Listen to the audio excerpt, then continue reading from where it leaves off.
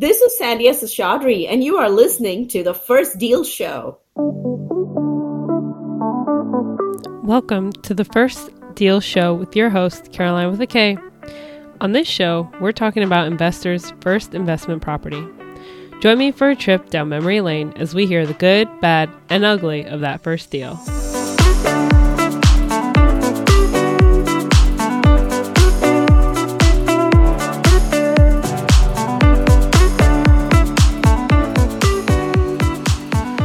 Welcome back, 402. I have an awesome guest here today, Sandhya Seshadri, who's an entrepreneur, consultant, owner-operator of Multifamily for You, and she's also a general partner and limited partner in the Dallas-Fort Worth area.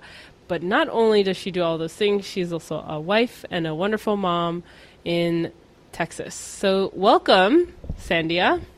Thank you. I'm so glad to be here. Appreciate the invite. Yeah, I'm so glad that we found a mutual time that works for the both of us to bring you on the show.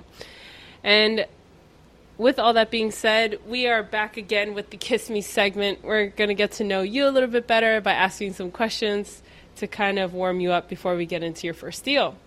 So with that said, Sandhya, what was your first album that you purchased? Duran Duran. Really? Yes, I'm an 80s gal. Oh, cool. All right. And was that on cassette or it was on CD back then, yeah. Oh, wow. Cool.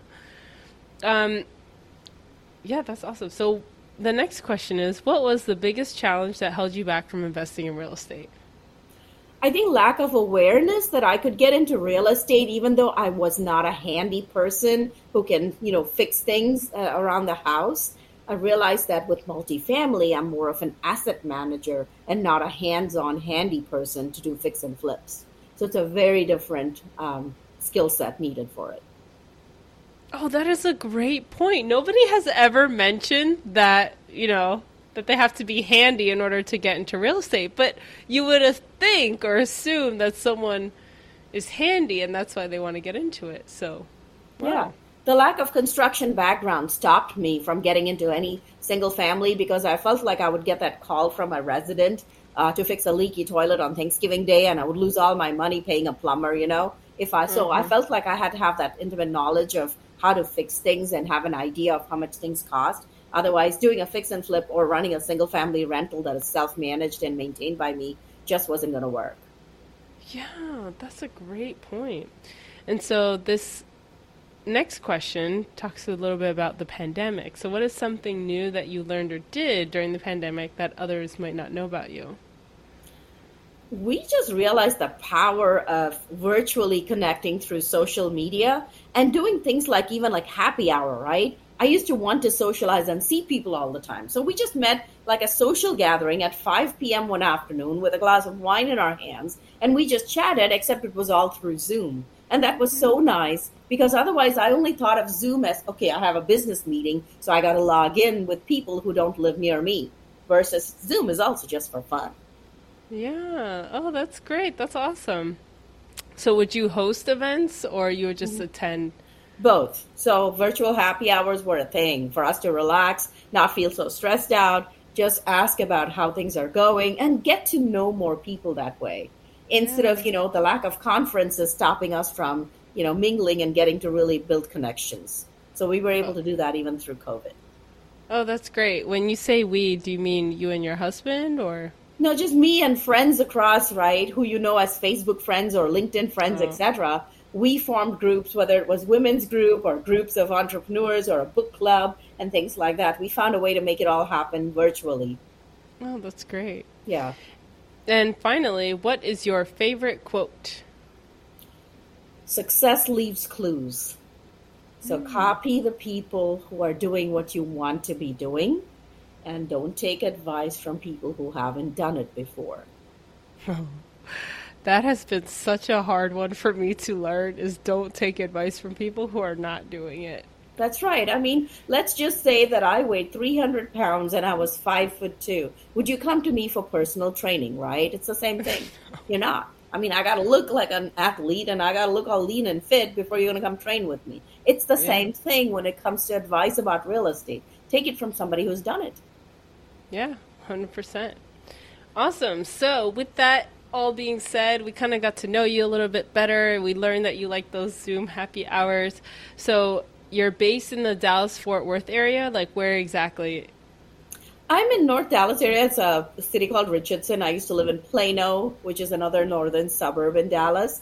But basically, I've lived here for over 32 years. So this is my Wow. market. This is where I know my streets, my neighborhoods, the high crime areas, the cool areas, etc. So nowadays, it doesn't take me very long to underwrite a deal because once I see the address, I already know whether I want to be invested in a property in that location or not. So I don't have to underwrite 200 deals before I find the one that I want. I already know, okay, these are my favorite locations. This is what I don't want.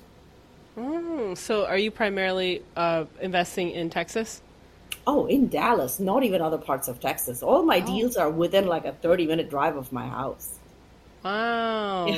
So, very hyper local. Yep, very hyper local focused. Oh, that's great. So, Yeah, you are the expert of Dallas. I like to believe that, yes. Yeah. Cool. So, tell us, what was your first deal in real estate? My very first deal was a passive deal. I had worked in the corporate world before, so I had retirement money from there. And I used that money to invest passively in someone else's deal, which was also in the local Dallas area, which is where I wanted to eventually buy my own deal. And passive investing is a great way to get to know sponsors, to see what they do, to read those reports closely, etc., and understand the business without taking on all the risk. So I did not have to sign a loan. I did not have to put hard money down. I didn't have to worry about whether or not my construction cost estimates were accurate. None of that works, right? So as a newbie, all I did was I made sure the deal is solid, the underwriting was reasonably good, and the operator, which is the most important thing, right? That the sponsor actually was local, knew this area, knew the market, had picked a good deal. And I was also part of a mentoring program. So I knew that other coaches had looked at this deal and saw this to be a good deal. So that was very important to me. But I also invested with retirement money. And that's really important to remember in real estate is that money is illiquid. You can't just cash it 2 months later because you need money, like the stock market or something else. So when it's retirement money, I wasn't counting on it for a very long time. So it was fine if they were going to, hold the money for 5 years or 6 years for that matter. So that was the way I got over the hump of, oh my gosh, I'm trusting somebody else with $50,000 of my hard earned money. I mean, my base salary was like $35,000 in my first job. So 50K was a lot of money to have saved up in retirement to eventually invest with somebody else. So that's how I got over that hump.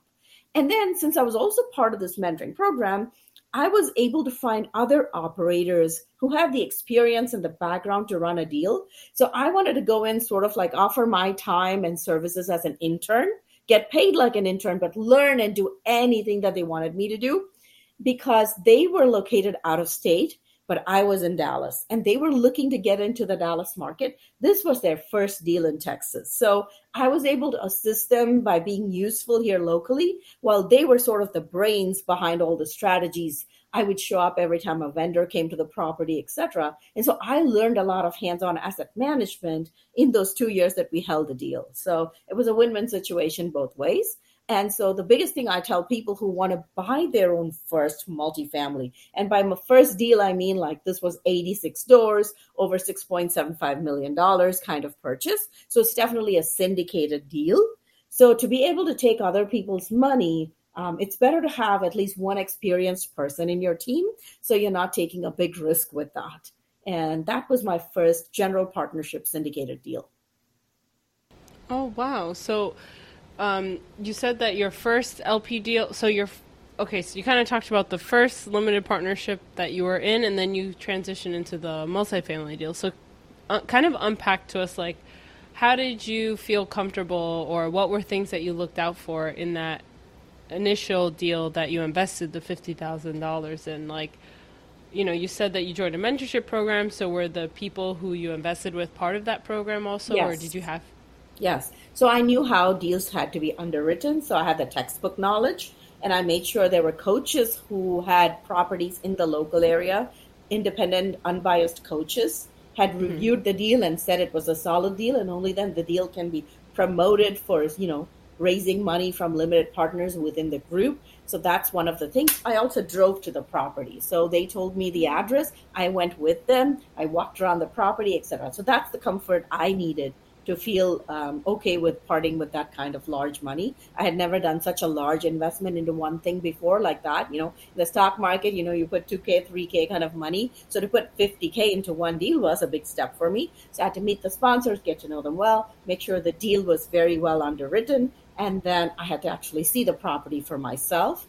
And like I said, I invested with retirement money that I wasn't counting on in the near future. So it didn't affect my day-to-day cash flow as far as, my household expenses and things like that. So that's how I got over the hump and did my first passive deal.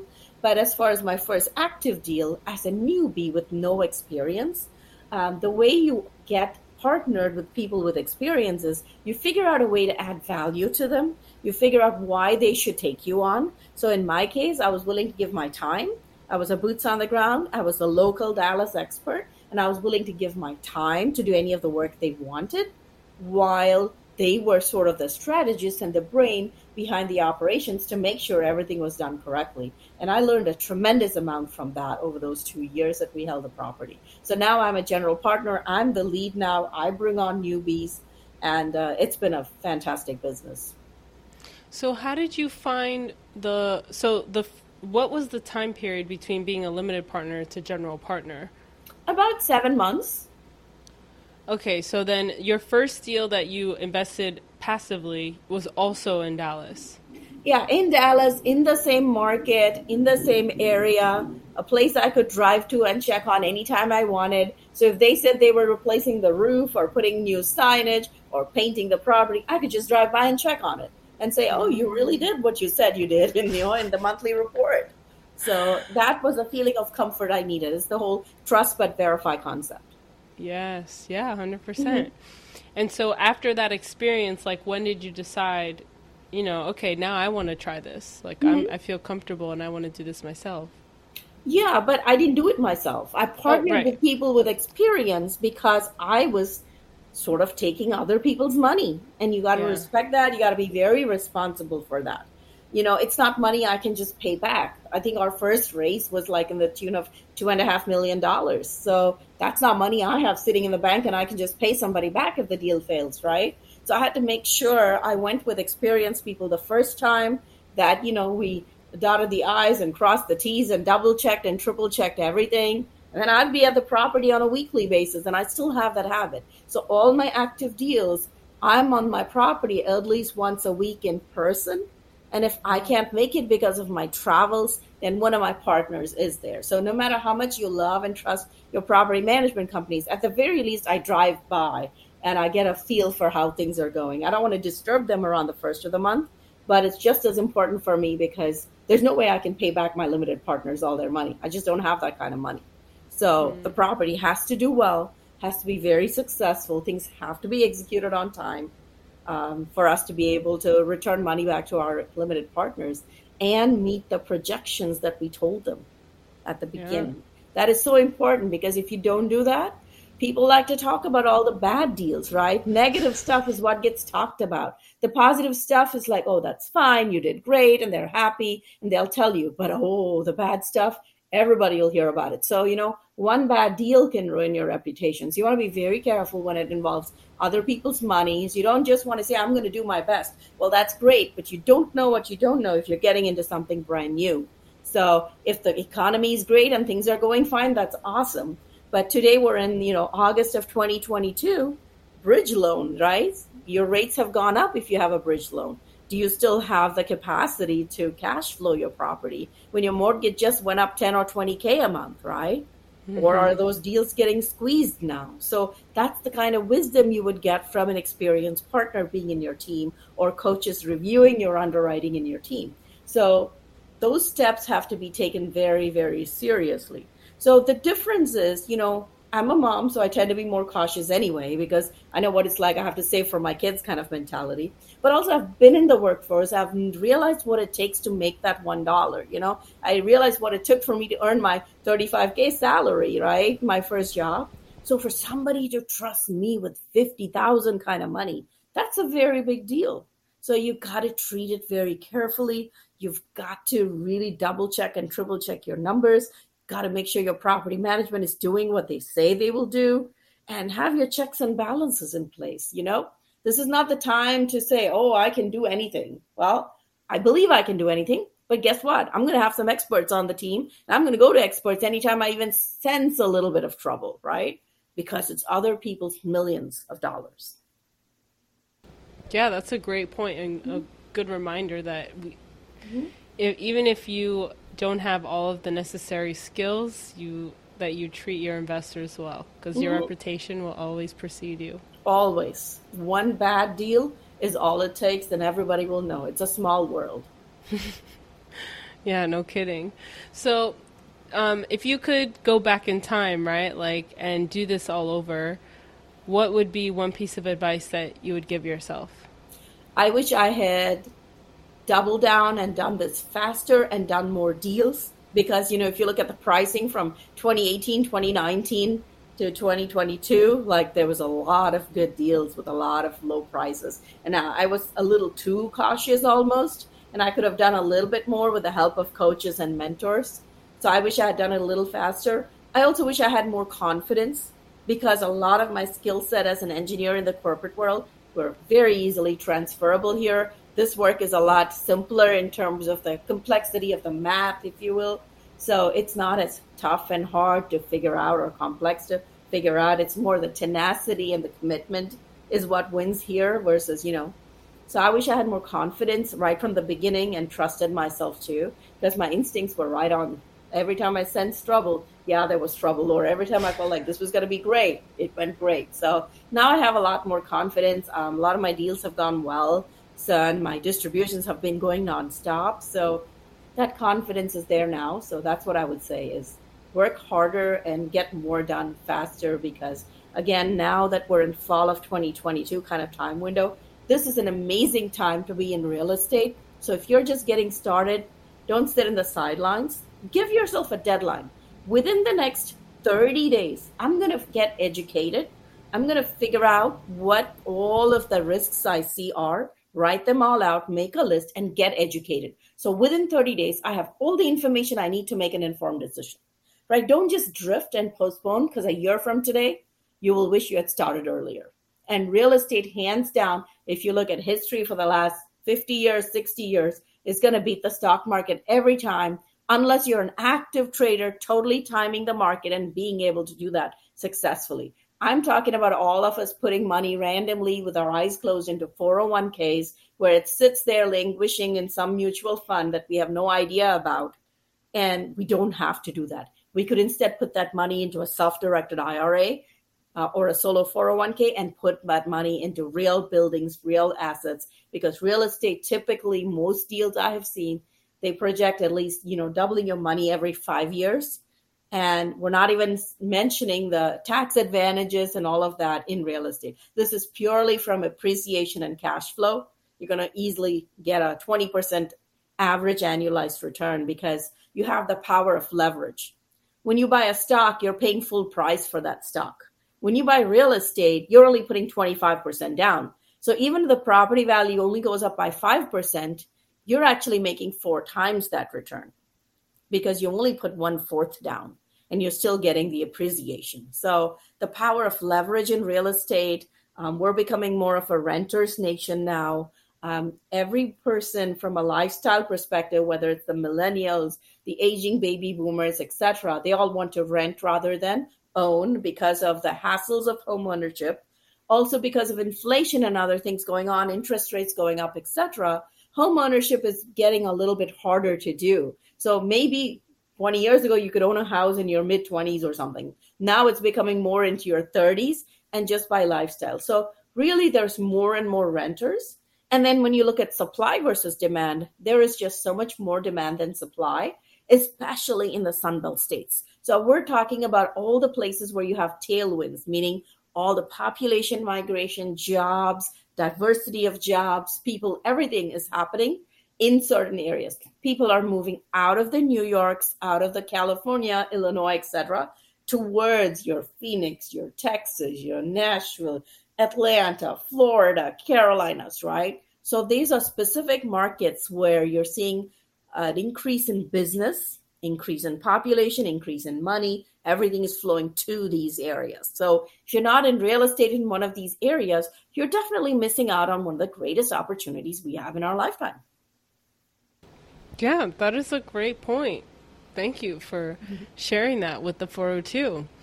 And so if they want to learn more about you and get in touch with you, what's the best way that someone could reach out to you?